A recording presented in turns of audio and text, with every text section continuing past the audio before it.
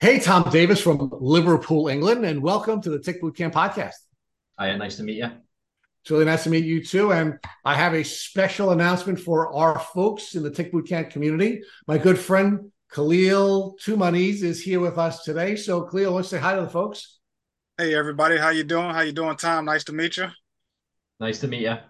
So, Tom, why don't we sort of get started? Let's talk about first. You live in Liverpool, England. It's a place that we're all familiar with, in large part because of the Beatles. So, talk to us about Liverpool and what the virtues are of living in Liverpool, England. Yeah, it's good. I enjoy living in Liverpool. I've lived in Liverpool since I was about 9. But yeah, it's famous. It's famous for the Beatles, for the waterfront, for the Liver building, for Liverpool Football Club as well. But yeah, I enjoy living here. I live right by the docks as well, just by the marina. So it's nice. It's good to go down for the jog and stuff there and for cycling and things. Prior to you getting sick, talk to us about what you were doing with your life professionally before your illness began to take hold. Yeah, cool. So I was working for a logistics company. So I was working for a chauffeur company, basically managing the booking systems. It was quite administration role. So I was working in an office. I was only training at the time because I don't literally only just started. So I've been doing the role for about 3 or 4 weeks. When I got the rash, when I had the rash, and I was doing a little bit of DJing on the side as well, with friends and stuff, just as a hobby. But yeah, I got sick literally. I hadn't even had my first paycheck towards the end of the month, so I hadn't even been paid, and I had to leave. And because at that point I didn't know what was wrong with me. I just had a rash. So yeah, Okay, I was keeping quite busy and stuff. so let's now walk it back and talk a little bit more about your life before that job, and I think that's a very interesting thing that we're going to note and we're going to footnote and then come back to and some of the stresses that you may have been under as a new employee and what impact that may have had on your immune function and ultimately your illness. But we're going to footnote that for now, and let's walk it back a little bit further and talk about your life. So you said you moved to Liverpool when you were approximately 9 years old. Where were you from prior to moving to Liverpool? So my mum moved to Spain when I was 9, and before I was 9, so leading up to like 9, 10, I lived half the week in Wigan and half the week in Liverpool, both still in the northwest. And then when my mum moved to Spain when I turned 9, I went to live with my dad in Liverpool because I didn't want to move abroad and go to school. So I lived a half the week in both, and then when I turned 9, I lived full time in Liverpool, and I grew up there, went to school, went to college, done my A levels, and then went to university in Liverpool. Studied media for about 3 years, and then I went to work on a TV set called Hollyoaks. I worked on Hollyoaks for like a year, and I was just like behind the scenes, working in design and like dressing the sets and stuff, decorating and moving furniture and things like that. And I'd done that for like a year, and then I went into marketing. I worked for a recycling company in marketing for about a year. And then I worked for a bar. I'd done bar management for about 2.5 years. And while I was working the bar, it was a lot of late nights. It was DJing, and then it was like running nights and private functions and things like that. So I was doing that from about 25 till about 28. And then from 28 to 30, I worked in a hotel. So I was working in a hotel. I'd done days and then nights. So hospitality for about 5 years. Um, a little bit of DJing every now and again, and that with a few friends running events and things. And then when I left hospitality, I went to work for a company doing logistics last year. So I started that last August. Um, yeah, So there's quite a lot going on last year leading up to being sick and things. yeah, Yeah. so you were in the entertainment industry on and off. You were in the hospitality industry for some period of time, and you always seem to be in the service industry of some sort during the entirety of your career. And I think it's really cool for our listeners to know that we have two musicians on, both you and Khalil, who is Khalil's well known in our community for the work that he's done. So just another interesting cross section here, or intersection, I should say. So Tom, talk to us about what your health was like prior to the time that you became chronically ill. Were you a generally healthy person? Were you health conscious, or did you have some other experiences prior to getting sick from Lyme disease?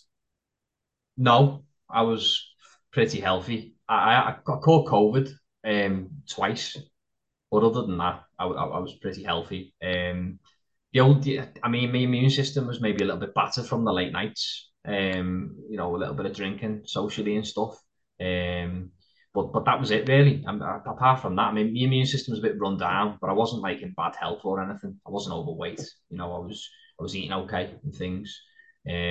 So like leading up to about 6 months before I got sick, I was working nights and then I changed my routine and stuff. And if anything, I was getting healthier right up until I got ill. Yeah, and then it all kind of went downhill last year. So let's focus on that window now, which is that period of time between the time when you're working nights and now you decide that you want to move into another industry into the logistics industry because you wanted to get more, I guess, normalized sleep, and you wanted to have a healthier lifestyle. Um, was there anything else that motivated you to move from the job where you're working nights to moving to logistics? Yeah, I wanted to change the scene. Like I was tired of customer service roles, working in hospitality, and that I'd done it for like 5 years. So I just wanted to change the scene. And I'd never actually worked a full time job up until then. I was always like had two jobs and things like that, and doing overtime and things like that. So for me, it was kind of because I was always quite like the creative type and stuff. I never really fit into that bracket where I would go straight into an office job. So a 9 to 5 wasn't really for me. Since university, it didn't really appeal to me. So I wanted to work in logistics to kind of like test myself and do something different, work an administration role, a bit more of a fixed rota where like I knew exactly when I was working and what I was doing. And it was, I mean, it wasn't too stressful. The training, it wasn't too bad. It was fairly straightforward, but it was like a completely new thing for me to pick up in that. So it was something I had to focus on during the time I got sick. So maybe it did cause a little bit of stress leading up to finding the rash and stuff. But for me, it was mainly like just a complete take yourself out your comfort zone, do something different. And then in my own time, I was working on my music and creating music, working on my own tracks and stuff. Because I eventually wanted to start DJing and stuff full time. Yeah, so Tom, I'm sort of like in my mind, I'm sort of going back and forth between debating about whether or not your story is one where you had this event that caused you to suffer immune stress, or whether or not because you were working so many different jobs and because you were working so many late hours that your body finally when you finally got a rest, when you had more consistency with working in one place, working at one job, working more normalized hours, having an opportunity to get more sleep, where your body maybe had been able to manage all those stresses, and then it's almost like the situation where your immune system was worn out from everything that happened before, and it finally sort of let go when you had a more normalized schedule. Yeah, and it was a little bit of both. I was transitioning off nights onto days, so it took a few months for my body clock to go back to normal off night shift. So I ended night shift at the end of 2021, and I ended up getting sick about 4 months later. So last Easter last year. So I think that was a factor. And then I came out of a relationship. I was in and out of a relationship for about 2.5 years. So that was a bit of a that was quite stressful to even out of that as well. And then I went abroad as well to visit my mum who lives in Spain, and was just building a relationship with her as well. So yeah, and I think at the time I had like a lot of anxiety and stuff. I wasn't sleeping properly. I know that even though I was on a better sleep schedule, I wasn't sleeping properly. And I was sweating the little things that like now don't bother me, after being through this and things. They used to like really bother me, and I found it quite hard to like control anxiety and stuff at the time. Um, but other than that, like my diet I mean, it could have been better, but I wasn't like I wasn't drinking every single week and eating crap all the time. I was fairly okay, but I think it would have been like I wasn't sleeping consistently, and anxiety and stress and stuff were kind of like keep my immune system a little bit suppressed and stuff, especially when I was doing night shifts the year before, because I was getting colds, constantly getting colds, and I think I was just a little bit run down from the sleeping pattern. But that's all completely changed now. Yeah. So Tom, talk to us a little bit about what you knew about ticks and Lyme disease before you had gotten sick. Were you aware of ticks? Were you aware of Lyme disease? Was this something that was even on your radar? No, I mean, I'd heard of what a tick was and Lyme disease. I'd heard of Lyme disease. I knew it was, I knew it was a bacterial infection, and that was it. And it wasn't until I actually Googled it on the way to the GP when I had the rash, that I realised, like, knew more about what it was and that. So, but before then, I didn't really have much knowledge of it at all. I knew it was an infection. I'd heard of it, but that was it. Okay, so let's now talk about what was happening in your life leading up to this rash, right? So you said you had just changed jobs. Were you having any health issues prior to discovering the rash that you discovered? No. Do you mean related to Lyme or No, I like? mean I mean, just like how were you generally feeling? Were you feeling okay? Was any, I mean, you did describe for us that you had, you were going through these transitions in your life Yeah. where you were trying to redevelop a relationship with your mother. You had just gotten out of a long-term, at least a couple of year intimate relationship with a partner. You were not sleeping in part because you are now trying to adjust to a more traditional day-night schedule, but your days and nights were still not where you wanted them to be. You wanted some stability in your life, meaning you wanted to be in one place at one time for work as opposed to working two jobs Ability. and Yeah, finding yeah, yeah. yourself in different places. And you wanted to have a new scene. You wanted a new scene for yourself. You just turned 30, by the way, so you were going through a benchmark window in your life from the standpoint of now this transition. So you wanted to get more stability in your life. You wanted to restore some relationships. So we had all that going on. You said you had COVID a couple of times earlier, before this Lyme rash, or before this rash. So, but now you're at your new job, and you discover a rash. Where was the rash, and how did you discover it? So the rash was right in between the shoulder blades, right at the back. And going back to health issues, I didn't have any health issues outside of Lyme, but I was having like strange things that were happening from April 2022. As soon as I got back from Tenerife, I had strange things happen to me. Like I woke up in the middle of the night, I had like really bad palpitations, I had like a swollen temple, like a swollen lymph node. And then that kind of calmed down. A couple of visits to hospital, strange things like this were happening. I was getting like shooting pains in the chest where I couldn't breathe, constant palpitations, migraines, swollen lymph nodes all over the body, the groin, the head, night sweats. I was getting gut issues, like the worst pain. And I've never had gut issues ever in my life of anything. And I was having these like weird gut issues, and like someone was stabbing me in the stomach. It was weird. I was sleeping in the middle of the day and stuff, like crippling fatigue. And then it'd go away and I'd be okay. And I'd be like, well, what's just happened? Like, Yeah. it was completely sporadic. I was like, and it lasted 4 months, just up and down, up and down, up and down, up and down. And then got the rash in the middle of August, end of August, 18th of August, around there. Okay, so And so so yeah, Tom, can we pause there for a second? So you had taken a trip to the Canary Islands before this had happened, right? So talk to us about yeah, what yeah. what caused you to go on that trip, and what kinds of things were you doing on that trip? Meaning, were you outdoors? Were you in the woods? Were you in places where you believe you may have come in contact with a tick or some more than one tick? So the only thing that on this visit to Tenerife, I've been about 20 times. The only thing that I've done different was I visited right up the north of the islands in a place called Los Gigantes, which is like right at the peak.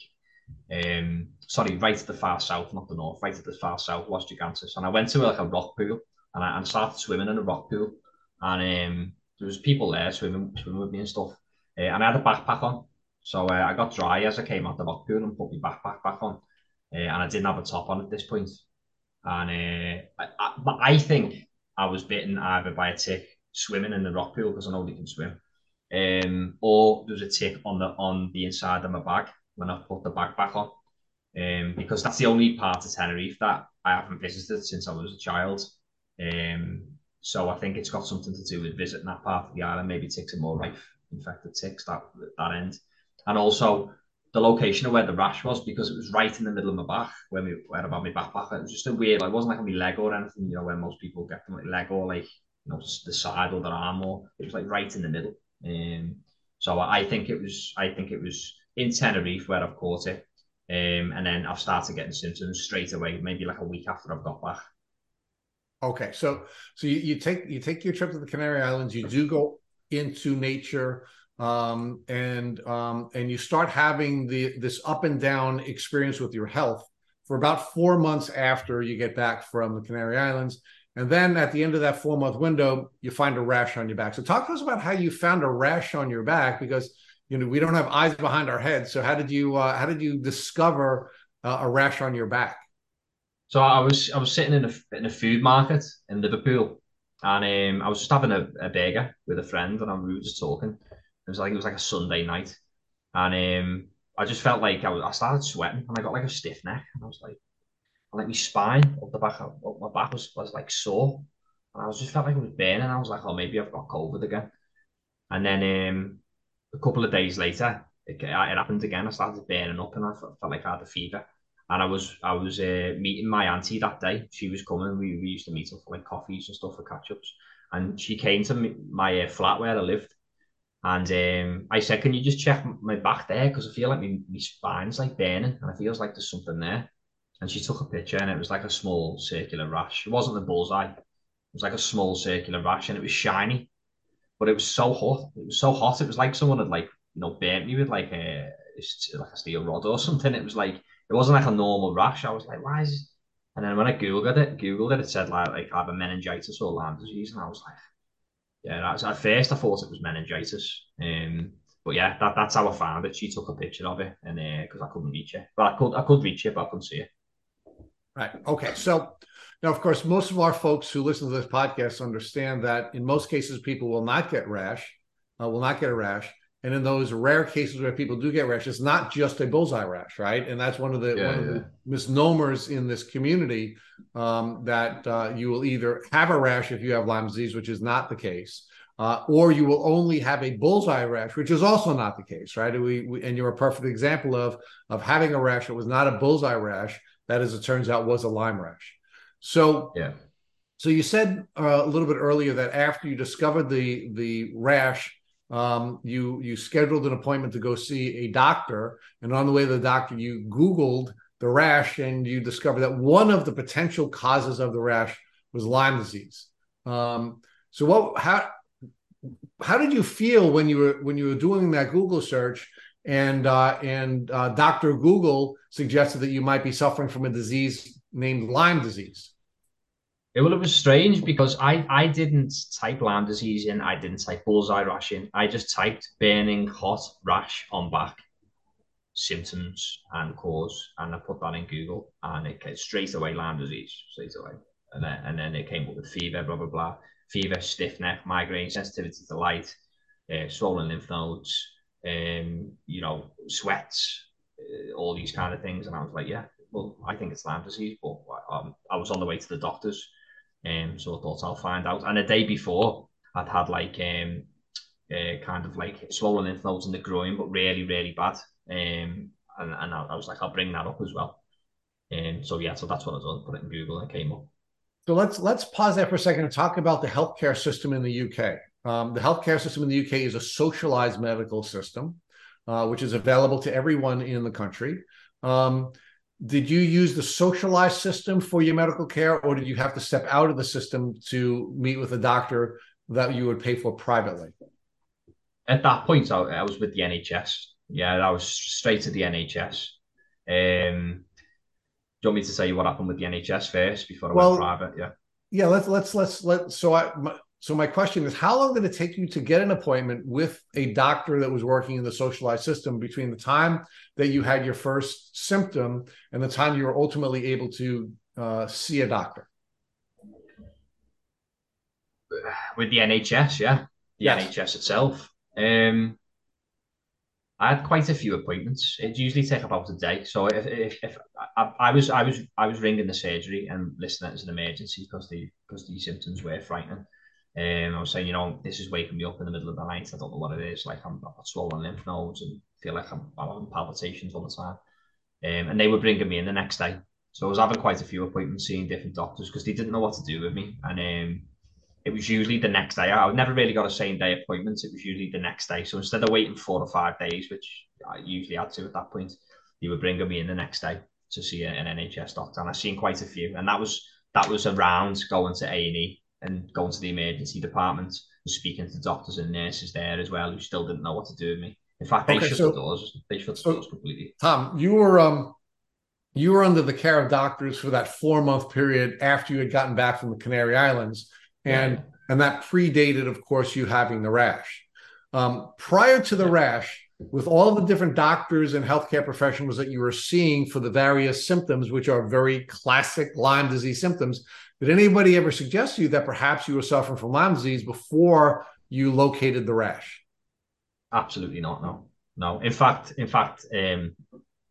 I seen a neurologist who said this isn't classic Lyme disease. This is muscle wasting and stuff that I was having. So if anything, I got told that it's not typical of Lyme disease before I had the blood test. So before you had the rash, you said you were going to many doctors. Did they give you any type of diagnosis, or were you some kind of a medical mystery up until the time of the rash? Complete mystery. They gave me dizziness tablets. They said, "Oh, you've got vertigo. Take the dizziness tablets." They're like, I don't know what they were, like C6 tablets or whatever. And then they give me propanolol. So they give me beta blockers for anxiety. So it was all just panic attacks, anxiety, dizziness, vertigo, headaches, things like that. That was it.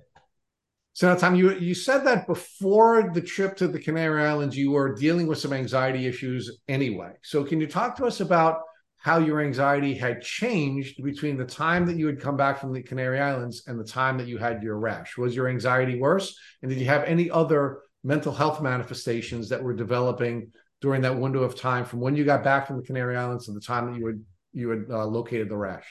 Yeah, my anxiety was 10 times worse. I mean, there's been a lot of traumatic moments, but one of the worst is when you don't know what's wrong with you and you fear the worst all the time. But yeah, all of the symptoms from getting back from Tenerife to the rash and beyond that kept changing. Everything kept changing. So I know some people when they're suffering with Lyme, they get fatigue and joint pain, and other people get more neuro symptoms.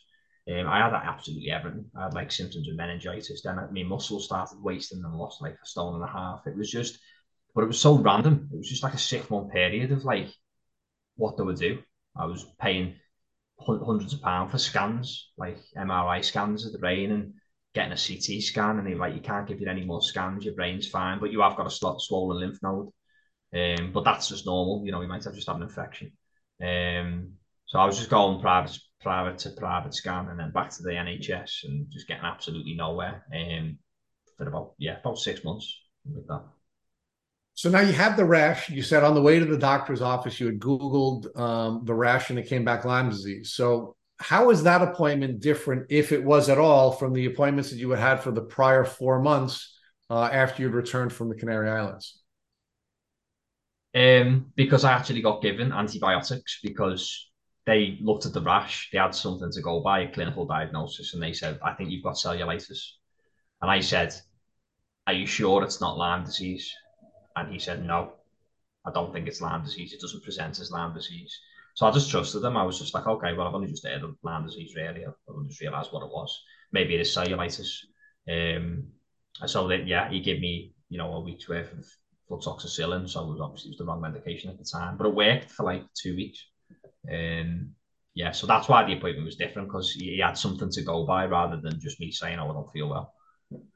Well, he had something to go by, but he misdiagnosed you with cellulitis, not with Lyme disease. Exactly, yeah, yeah. So you said he had given you a couple of weeks of antibiotics. A couple of weeks of antibiotics, you had taken them. You felt better for another couple of weeks, and then your symptoms came back. Yeah, so I felt better, and I went back to my usual stuff, seeing friends and working and things. And then I was in the middle of work, and I just started getting like headaches, like really bad like headaches. Started sweating things. Just felt like COVID, to be honest, at that point. But it lasted for too long. I was thinking, this isn't right. This is going on and on and on. And so I went back to A&E, had loads of bloods done, loads of blood tests, and they said, we can't find anything. And then I went back to the same doctor and wrote him an email because I couldn't get through on the phone. And I said, look, whatever you give me has worked, but I'm ill again. So I need you to reevaluate my case. And he checked over the bloods from the hospital and said, oh, your bloods are fine. I don't know what you want me to do. Your bloods are fine. Rest assured, you're okay. And I was like, well, no, I'm not. You know what I mean? I'm not well. I feel like I've got like meningitis symptoms. And then I was back and forward to A&E again, and then I ended up back in hospital, but like for about a week, with the symptoms and stuff, because the doctors at this point, they wouldn't do anything. I got back in the doctor's surgery a couple of days later with completely different doctors, three doctors looking over me on like a hospital, on like a bed, a pull-out bed, and they were like, we don't know what's wrong with you. They were doing like the glucose levels, big finger, and they were like, bring this in, we'll do this test on and this, that, and the other. Doing all the classic stroke tests and strength tests, and are your legs numb, blah blah blah. And I just said, I feel like I'm going to pass out like constantly. I feel like I'm just like my blood pressure's all over the place. I don't know whether it is or not. And they were like, oh, your blood pressure's okay. And I was like, well, I'm really not well. I've got like a stiff neck, and any light in the room was just like sending me completely west. I was like really sensitive to light and stuff. But obviously, because I've had bloods done, they were like, well, it's not meningitis. We would have found it. That's what they suspected, but they didn't find anything, and so they just put it open for we don't know what's wrong with them. And then about a day or two later, I ended up in hospital. It just got worse and worse and worse, and I had to like force my way into the hospital basically and bypass the whole queue of like people and just say, look, you need to, and you put a catheter in my arm, said you need to do something. I think I'm like really bad. I started to get like dementia symptoms, so I was losing my memory and stuff. So I was thinking about stuff, and then I'd forget what I was doing and stuff, and it was bad, like really bad. So how long did this go on before you were finally diagnosed with Lyme disease? So that was September last year, the end of September. The doctor gave me a Lyme disease test on the NHS, the ELISA test, which is known to be inaccurate. That came back negative. By that point, I'd already took antibiotics and stuff. And I said, I'm still not well. I'm getting cardiac symptoms. And they were like, okay, well, your Lyme disease test is negative. There's nothing we can do. That was September. Then I ended up back in hospital with cardiac symptoms in October, for about 2 or 3 days. That was really bad. And again, done loads of tests. Nothing we can do. Told me family and friends who were there at the time, he's got anxiety. They gave me a booklet on therapy and said, look, you need to speak to Talk Liverpool. You think you've got mental health issues and stuff, and you really need to speak to someone. And he like basically just put a booklet on the bed, give me some diazepam, and walked off. So I discharged myself from the hospital, and then that's when I basically had to treat myself, and I found Dr. Lambert in Dublin. Okay, so let's pause there for another second before we get to your doctor in Dublin. So essentially what you were being told, and this is, triggering for folks in the Lyme community, but unfortunately all too common, you were essentially being told that this was all in your head, that there was nothing wrong with you physically. Absolutely, yeah, yeah. Now, how did that make you feel first emotionally? Because you did share with us that you had been managing some anxiety issues before your trip to the Canary Islands. You get back from the Canary Islands, you're getting very, very sick, and you're having these on and off symptoms. You're not getting diagnosed with anything, and that plus, of course, the neurological impairment is now causing your anxiety to go through the roof. You're 10 times more anxious than you ever had been before, and now you're being told, despite having all of these symptoms, being hospitalized several times, that this is all in your head. What did that do to your anxiety and your mental well-being? It kind of broke me down to a point in the hospital bed, whereas I got like rock bottom, and I knew I was trying to convince family, friends, and medical professionals that no, you need to listen to me. I've got really bad physical symptoms, and I feel like it's getting worse. And when they give me the booklet and they didn't listen to me, that was when I hit rock bottom, when I discharged myself, and I was like, it can't get any worse than this. It can only get better. So I'm going to bounce back from it, and that's what I did. And it was actually that day. Whereas I just knew I was like on it was almost like something like clicked in my mind. It was like an epiphany, and I was like, no, like this is me. I'm on my own now, and it was kind of like a relief to let go of everyone else's opinion and be like, right, I need to, speak to people who are suffering with this online, speak to people on Facebook, find a doctor, email them, ring them, get an appointment, and go from there. And since that day, it has been upwards. So it was kind of like a decline until that day, and then like a slow, gradual ascent. But yeah, I did it. I had to hit rock bottom for something to switch in my head and be like, I'm on my own here, and that's it. And then like I kind of like tuned in. It was kind of like survival then.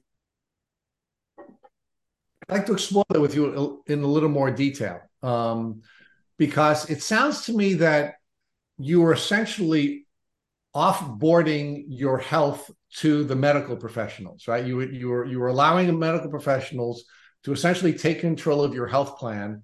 And finally, you had enough when they said this is all in your head, and you knew it wasn't all in your head. You then began to respond with ability, right? You became responsible, responding with ability, because you knew for sure that the healthcare system was not equipped to help you, and you were going to now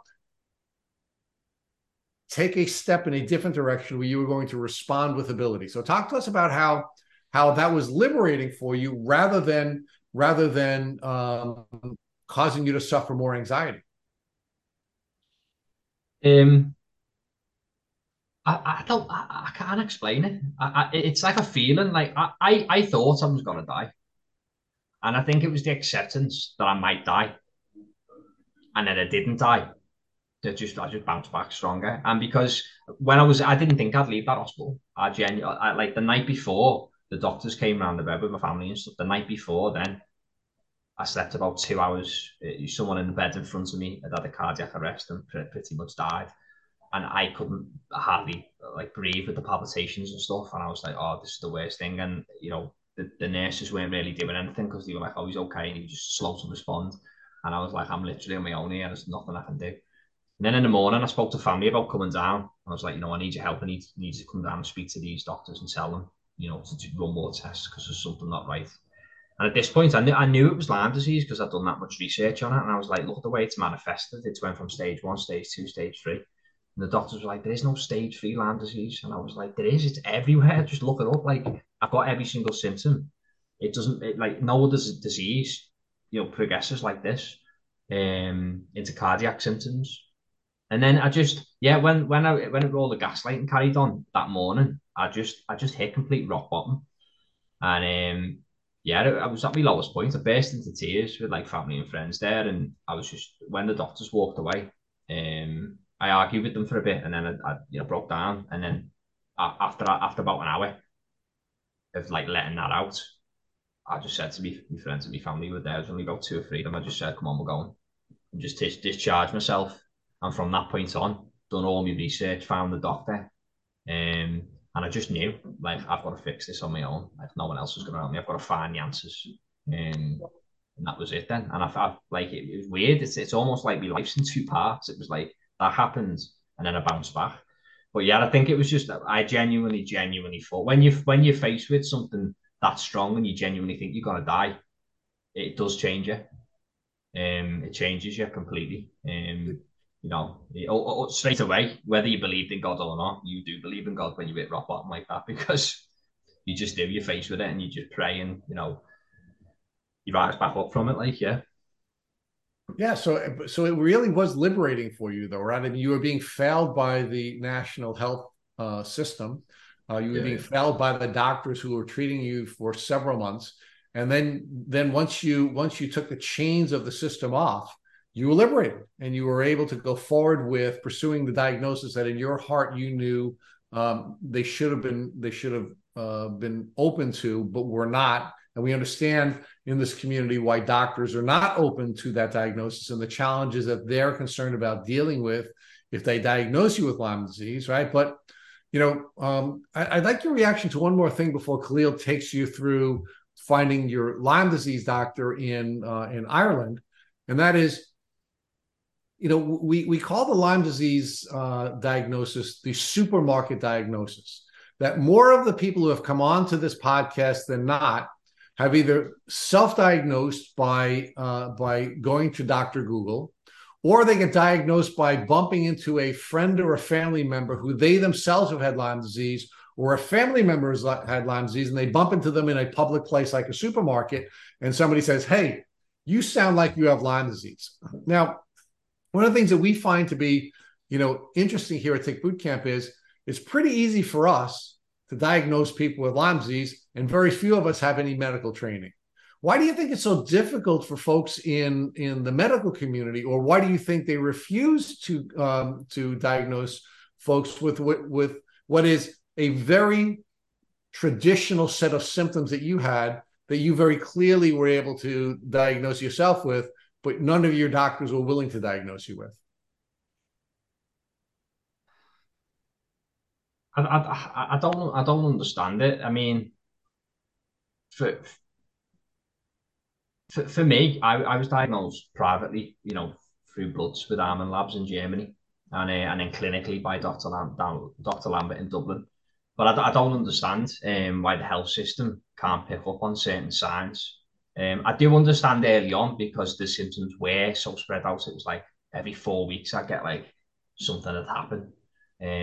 Shooting pains and like can't breathe, pneumonia type symptoms, palpitations, numbness, things like that. But I don't understand if you're presenting a rash and it's following the stages, because it's all online. We can find it. It's there. It's accessible. Yeah, I don't know what the answers are. I'm not sure. Yeah, I'm right there with you on that because it makes no sense. Like it seems like there's so much evidence nowadays that it's there and present, but it's like they just ignore it for some odd reason. But just going from you discharging yourself to like, what's the first thing you do when you leave that when you hit rock bottom, you discharge yourself and you're ready to take control of your own journey? Like, what was the first thing you did, like once you left and finally got yourself together and said, I know something's wrong with me, I'm gonna figure out what to do? Like, what's one of the first things you did? Um, on the second, so on the second visit, coming out of hospital with the cardiac symptoms, straight away, I had to basically buy penicillin myself.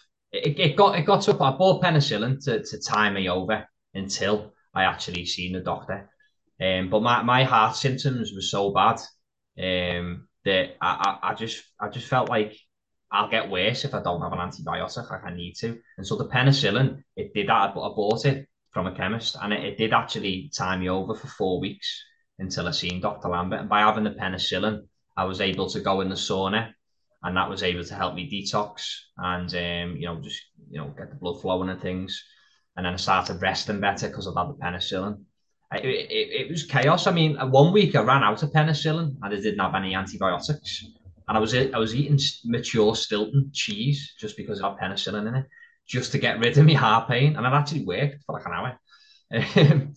And then yeah, I was ordering penicillin and making it last for me, and that was it until I actually seen Dr. Lambert. Thankfully, because I had cardiac symptoms, he brought the appointment forward.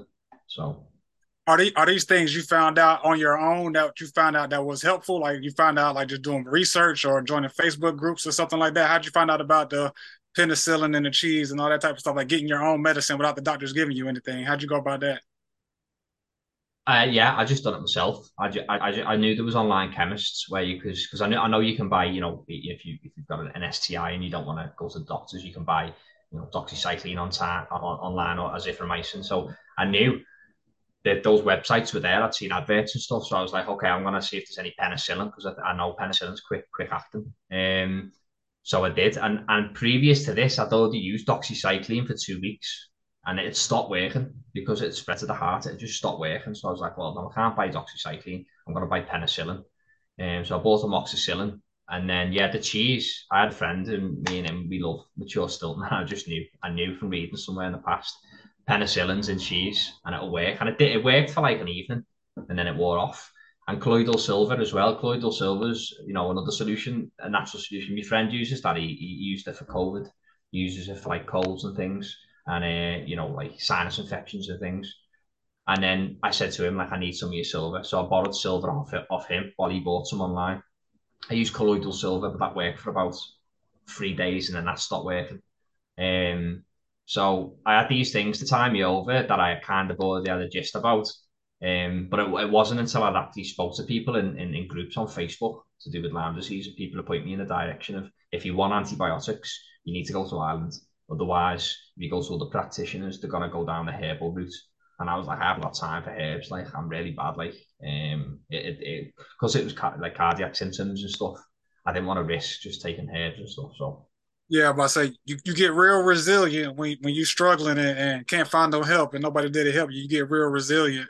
So how did you come about finding your doc? What was first? What came first? Like your official lab testing or your doc? Did you find your doctor first? Did you get your lab from your doctor, or did you do those separately? So I emailed the doctor, got an appointment, told him the symptoms, and he said, the wait list is about 6 weeks, but we'll try and move it forward. So while that was pending, I had bloods done, and I sent them in the post. DHL sent them to Armin Labs in Germany. They got tested, and while they were getting tested, I had the appointment in Ireland, and I actually flew to Ireland with my auntie. Got on a plane and flew, um, which is like the worst experience ever when you're that ill. But I had to do it, and yeah, I went to see the doctor, and he gave me a clinical diagnosis. He said, look, the blood test that inaccurate. That we treat people if they're really bad. I'd prefer to have blood results, but if they're really bad, we treat people, see how they take to antibiotics. And I took really well to them. And then about a week later, I sent the positive blood results to him and said, these are the results, what do you think, type of thing. And then he tailored the treatment program for the next 3 months towards like how strong the infection was. Yeah, because in the Lyme community, a lot of doctors sometimes they won't even treat off blood work because they, like you say, it's like a lot of it's inaccurate. They need people with the patients to describe their symptoms, and they can come up with a plan based off your symptoms. But if you do find one of these good lab testing places that are more accurate than others, like you said, Armin Labs is a pretty good one. It's very accurate. It does help the doctor in the treatments out that you can get. How did you find the doctor though? Like, how did you find him? Like, how did you know that this is the doctor that you wanted to choose? Like, how did you find him? Yeah, as I say, like I had to go in the Facebook groups. The Facebook groups were the main thing for me because I seen other people suffering, and it's funny just to touch back on before this for a second. Because originally I thought I had vitamin toxicity because I've been taking liver tablets. So I was already in loads of Facebook groups for like vitamin A toxicity, vitamin B toxicity, and the symptoms were so similar. It was like, oh, rashes, sweats, this, that, and the other. And I was like, it's so similar. And so I straight away, I joined a couple of groups on Lyme disease. And I was like, okay, I'm in these forums anyway. I'm going to start speaking to people. And straight away, I just knew something was up. It was just fishy. Like people weren't getting help at all. And there was so many thousands of people in the groups and stuff, especially the Lyme Disease UK charity. There's about 15, 16,000 people in that group. And everyone's saying the same thing. And they're all like, where do we go? London, Ireland. And London, there's a few people suggesting Breakspear in London and London College of Nutrition. But you're talking like £2,000 or £3,000 for like your bloods and like your analysis and your consultation before you've even got your treatment. And I just didn't have the money. I'd only just started the new job. So for me, it was straight to Ireland, get the strongest antibiotics I can get, triple antibiotics, and then see how we go from there. So you found him out through a Facebook group. But yeah, so the Facebook group, they were suggested in there. And obviously, not everyone takes to antibiotics, but I knew that like I'd never had an issue with antibiotics. So people had sent me, they said, this is the doctor you need to speak to. They gave me a link to his website, and I emailed them. That's one of the things about the Facebook groups. They can be helpful to lead you into some point you in some of the right directions. Because, like you said, when you join the groups, a lot of people you see the same stories over and over and over. It's the same story, and like you said, people are not getting well. So it's just like what's going on. I had kind of the same experience myself. I was kind of happy when I first found Facebook groups to find out there was other people like me in my situation. But then after a while, you're in there for so long, you're like, why is everybody saying the same thing? Why is nobody getting help? So kind of gets a little weird. You got to be careful with those things, migrating those things. But you said you and your auntie flew to Ireland. So how far is Ireland from where you are? It's not long. It's like 45-minute flight. Yeah, that's not far, but just goes to show that sometimes you got to travel just to find your doctors and just to find someone who's adequate, who's willing to treat you. Like, was it a hard time getting an appointment? No, it wasn't. his wait list is 6 to 8 weeks, but just because of how bad my symptoms were, and I did emphasize them in the email. He said he'll see it in 2 weeks.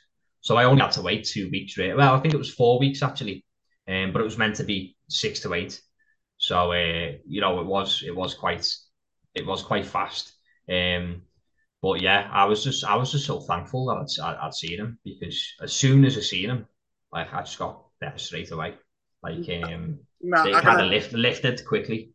now I can understand it because you're finally getting ready to see someone who's proficient in what you're dealing with, who's ready to listen to you, ready to hear you, everything you're saying. So you can quite even feel a little bit better from what you're dealing with at the time, just because like it's a bit of a stress reliever at the time because you know you're getting ready to find someone to help you. So once you first find them, you're starting to feel pretty good about yourself and everything. What were some of the first things that you guys went through? Like, did he have like a laid out plan for you to do? I know you told him all your symptoms and stuff like that, gave him the blood work. Did he lay out a plan for you to do, like a protocol to follow? Like, what were the steps in that from the first time you saw him?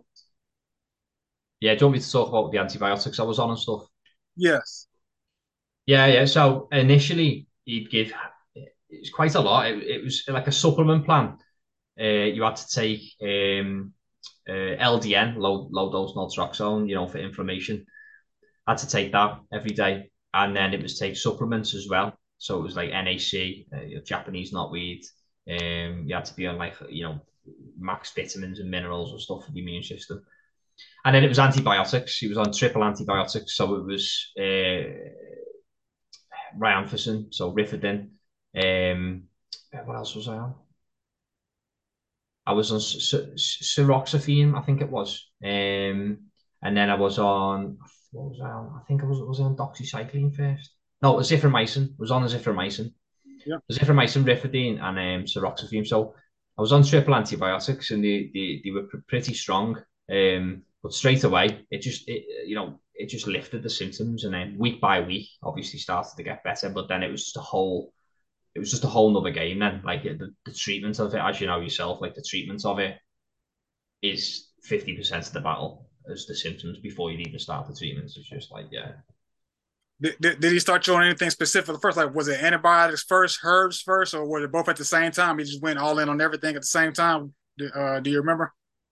Yeah, well, he didn't put me on any strong herbs. It was just Japanese knotweed, really, first, and supplements and antibiotics. And then I kind of introduced herbs myself. So I introduced like Chinese skullcap, Japanese knotweed, cryptolepsis, cat's claw, NAC as a supplement, high dose vitamin C.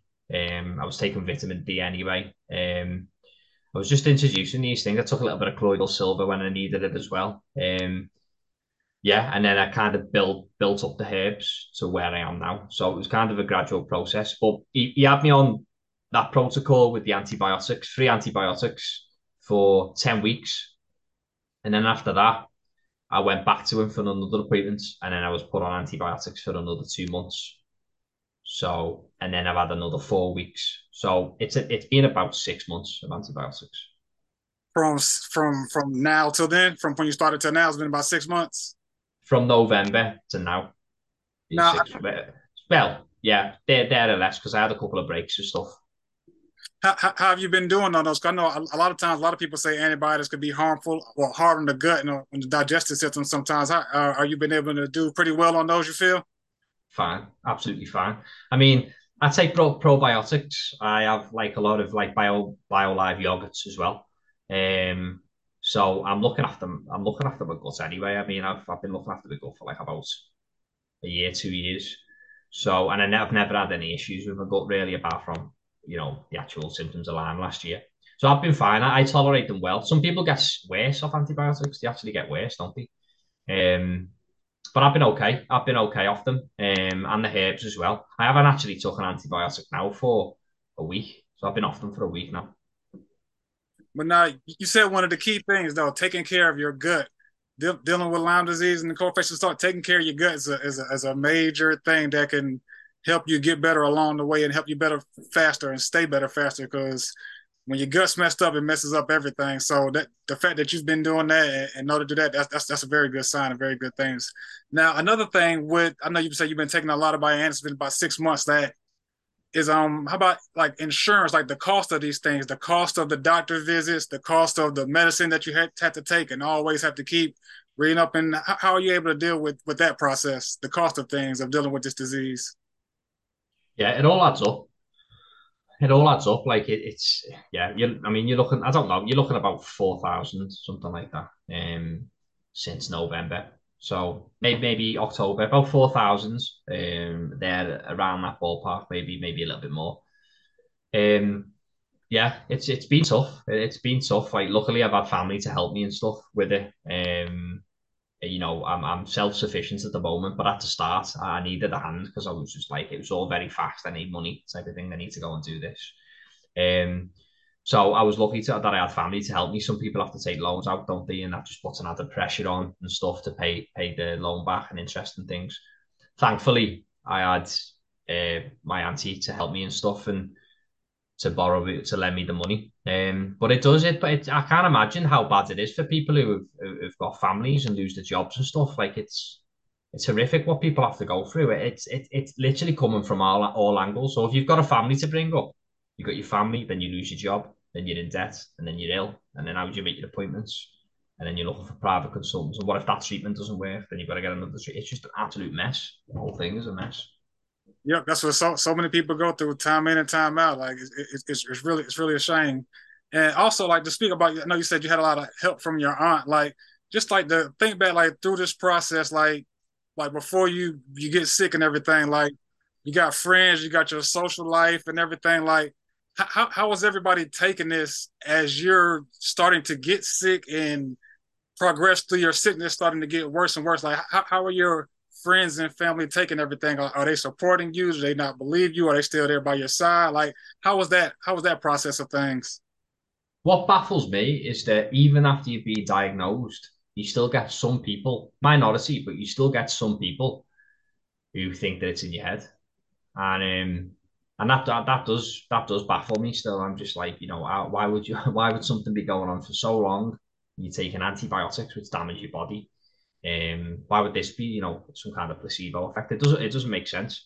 But most people have been good. Most people, um, when you find out who your friends are when something like this happens, because it brings your smaller circle closer. So I do have a small circle now. I used to have a larger circle. I have a smaller circle.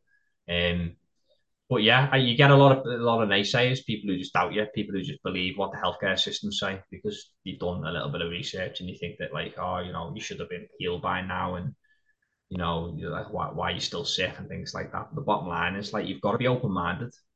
I don't point the finger at these people because I just think you know, it is what it is. You're either with me or you're not. But people need to be open minded in these situations, and you do find out who's open minded and who isn't. And I think being that narrow minded, it's no good for your relationships because you just trust them. Do they trust what you're saying? Do you trust what they're saying? Like it does it does create distance between you and a few people that you want to be a little bit closer to. But it's difficult. And with family as well. It has a massive effect on your family. You don't believe you, and then they do believe you, and do they know what it's like, what you've been through? Did he know it's that bad? I don't know because it's one of them because you look so well some days, and some days you're absolutely fine. They just think, oh, it's okay, he's all right, he's better now, and your friends, and then you don't hear from people for ages, months and months and months, and you're still proper sick. But it's because like they've seen you that once, they think he's okay. He's okay. I've seen him. I've seen him. We had some food together. He's okay. So they just don't understand it, and I've learned to accept. At first, you're a bit like, right, hang on a minute. That people know I'm sick. Or why? Like, not like everyone, but your close circle. There's a couple of people who just like kind of drift off, and everyone's getting on with their own lives, so it's understandable. But as time goes by, you realise as you get less sick and you start to come more into their world, you start to think, and it's what they just literally don't have a clue. They don't understand it, and no one will understand it until you go through it. There's absolutely not. Even if you've had a partner, I mean, I'm single. I was single through the whole thing. Um, Even if you had a partner, they even seeing you that sick, they're never really gonna know how bad it is. because it's not like anything else. I've had people say, "Oh, it's similar to anxiety. Symptoms are very similar to anxiety." It's nothing like anxiety. It's nothing like it. Anxiety is like a symptom of Lyme disease. It's just not the same thing. And what people go through, everyone goes through their own struggles, and all these different diseases people have. No one's gonna really know what it's like unless you go through it yourself. No, you But hit that Lyme, 100% right on the head. Like you said, like you don't wish it on anybody, but you don't get it unless you get it, and you don't want anybody to go through that. So you kind of just give up with the fact like they just don't really understand what I'm going through. Just hopefully they're my true friend and will be there for me. So I definitely understand what you're saying, but that's good though. You 100%, said yeah. you had people that were in your corner and family that were there to help you though. That's good because a lot of people don't have that. So that's definitely a good thing to have. Yeah, definitely. No, it is. Yeah, it's good. It's good to have a close circle and just communicate. I think the key thing is to communicate. And sometimes when you're low, you don't feel like you can communicate, and you think people pick up on things, and you don't. You just need to communicate and say, I'm really not well. I'm struggling and stuff. And That, if you need people there, that's the best. That's the best thing to do. Is just be completely clear and concise with your friends and your family from day one. And sometimes you don't have the energy to do it, and it's good when people check in because sometimes you just don't have the energy to just recite how you feel all the time. But if there's one word of advice, other than sticking to your guns from, you diet, so from just before you get diagnosed, sticking to your guns and going with your intuition, knowing that you're unwell, just go with your gut feeling and follow that. Other than that, I would say, one of the most important things is communicate with people, just be completely transparent with people. Yeah, that's definitely a part. But sometimes like that's a hard thing for people with Lyme to do. Sometimes depending on what stage you are, because sometimes you're just angry all the time. But like you said, as long as you communicate and you're good. So let me get back to the point where now you're saying you've been on antibiotics for about 6 months now. You're starting to feel a little bit better. Like how are you now starting to get back into your routine of things? Are you starting to get back into things you were normally doing, or are you still like how much would you say you are of yourself now, back of yourself now? How much would you say? Yeah, yeah. Like I'm like so much better than I was. Like I feel 10 times better than before I was sick, to be honest. Because as you know, like you change your diet and things, like your diet changes. You start learning about inflammation and things, and the herbs themselves are anti-inflammatory as well. But yeah, I try to do regular exercise. Not too much now because I've come off the antibiotics. I try to get in the sauna a few times a week. I try to cycle and things. I don't run yet. I don't want to run yet until my knees are better. My diet's a lot better. It's consistent. My sleep is a lot better. Um, yeah, I just feel a lot better, and I've learned a lot about the body in that time as well, which has been beneficial. Um, but the neuro symptoms were like the muscle wasting and the neuro symptoms were just so hard to shift. So it's nice to just be able to think clearly and be able to, have my head on my shoulders when I wake up in the morning. I can think properly without constant brain fog. So it's good. So, like, what do you kind of do, like, on a daily basis to give yourself a relief, like, just a relief from symptoms or relief from anxiety or whatever? Like, what are you doing on a daily basis to give yourself like a break from things? Yeah, so I've just started music production. I've just bought some music software. So I'm looking to get back into that. So that's something I can do on the days that I am good. Which recently I've been okay. So I've been getting stuck in with the music, and then I do a lot of walking. I've just finished a nutrition course as well. So I'm focusing on fitness and diet. I've literally just finished. That was like a 10-week course. I've handed that in. I've studied in college for that. Finished that, and that's potentially something that I might go into in the future. Is nutrition. So I've been busy. I tend to I try to use the time off to learn about the body. Listen to loads and loads of podcasts on like learning about nutrition and fitness and things like that and discipline. So for me, like I've tried to like not like play PlayStation and stuff while I've been bored and stuff. I've been trying to learn as much as I can. So it's good now that I'm able to like get stuff back into the music and stuff. Hopefully, I'll be able to start working next year as well. Music, man, I love it. I love it. How long you been doing music? Um, so I've been DJing. I'll DJ and music production probably about 11 years. Yeah. How'd you get into it? Yeah, I met people in uni. Like I met I had like a solid group of mates in uni, and I just like connected with a few friends on my course. And one of my friends now, she's a DJ, Irish girl. me and her ran a night together. We started a night in 2012. Started running events every month in Liverpool, and that's how I started DJing. Really, just on the spot. Really, just learned there and then. That's something you want to kind of get back into, like full time, make a whole career out of, something like that. Was that something that you would like to do? Yeah, I mean, I was doing a lot of production before I got ill, so I'm literally getting back to it now a year later. So I'd like to do a little bit of that and see how it goes. And then if you know if it goes somewhere, it goes somewhere. Just be a bit more active on my socials and get stuck into the production, maybe getting an EP out and stuff early next year, and see how it goes. Yeah, like that's something I'd like to pursue. But the nutrition is something that I've realised that like but that is something else I'm interested in because it's always good to have like other options as well. Yes, that's definitely something you would like to keep in touch with for the rest of your life, nutrition, especially dealing with something like this. Even if you're not sick, you just always want to just take care of yourself. So therefore that help you fight off other things in the future. But music, music, music. I love it. I love it. I love it. I love it. Yeah, yeah. How do you feel that well, do you feel that when you got sick, did it interrupt your like creative process or you being able to make music? Did that like have any effect with that? Did it like disrupt anything you feel?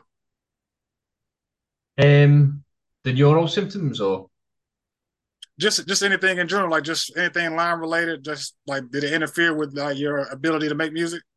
yeah, I found it really difficult to be creative. When I was suffering, like so, I think it was like March, April. I had like 2 months where I'd done a lot of music, and then I got bad again. So I relapsed. I was back in bed all the time, and then I stopped doing music then from about May, July, and I've started again now. So I've had a couple of months break. But because I know I'm definitely at the back end of it now, so I'm confident I can carry on. But when you're in the midst of the symptoms, there's just no point because you can't concentrate. All your work is not done properly and stuff. So you're best just being fully focused, and that's why I've tried to be patient now. And thought if I'm going to put money into doing it, I'll do it now when now I'm a bit better. No, that's great. That's awesome to hear. That's awesome to hear.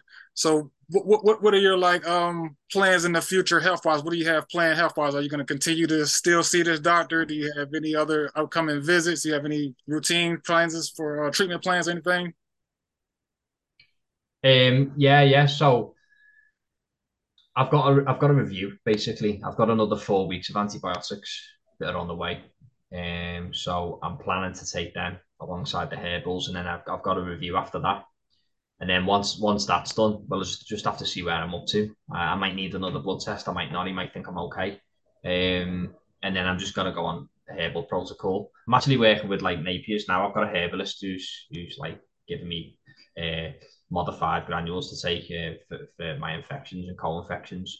So I'm planning to take them. Basically take them every day.